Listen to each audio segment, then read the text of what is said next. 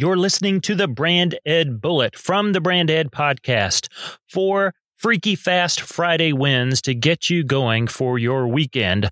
Let's go. Win number 1, something to try. Relationships are rocket ships. That's what my good friend Mike Kim says in his new book, You Are the Brand. Now, I first connected with Mike a little over 3 years ago when I joined a business coaching group that he leads. And the relationships from this group have had a remarkable impact on my own business and my own personal brand. So if you or someone you know is trying to build a personal brand as a creator, coach, or freelancer, and you haven't heard about this book, go get Mike's You Are the Brand book. You can order it from Amazon and you'll get some access to bonus recordings that we did in the month of July. Win number 2, something a client recently asked. A client recently said, you know what our customers don't realize is ...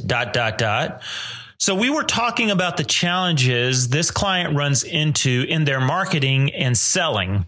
Their sentiment is very common. I hear it all the time about your customers. Essentially, it's a complaint lodged against your customers that they just don't get it. They just don't understand. They're missing the real problem, and therefore, that's why they're not buying your offer. However, the real problem is your marketing.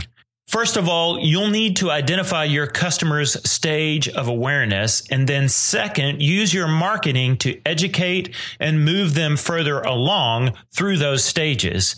Here are those 6 stages of customer awareness real quick that I teach my clients.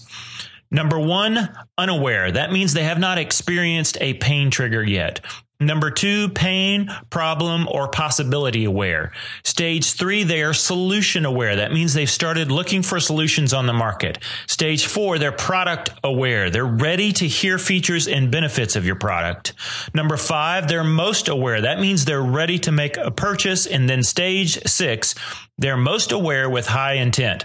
That means they're ready to be motivated by urgency, social proof, or becoming a part of a community. Win number 3, something to think about. More on this in win number 4, but here's a thought I had on a recent walk, and I've been chewing on it ever since. Radical empathy is the difference between your work for your clients and your heart for your clients. If you run a brand or business, think about that. Win number 4, something personal.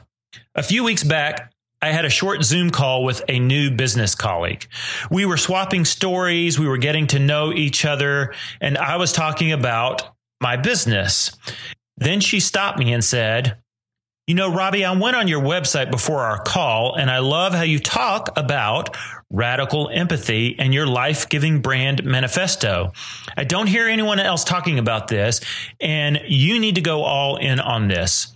Now, her words had some electricity to it. I could feel it on the call, and I think she's right. Those don't need to play a role in what I do. They need to become synonymous with my brand.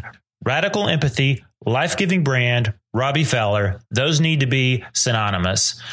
So I am declaring to you that I am all in on the Radical Empathy brand framework and on helping others build a life-giving brand.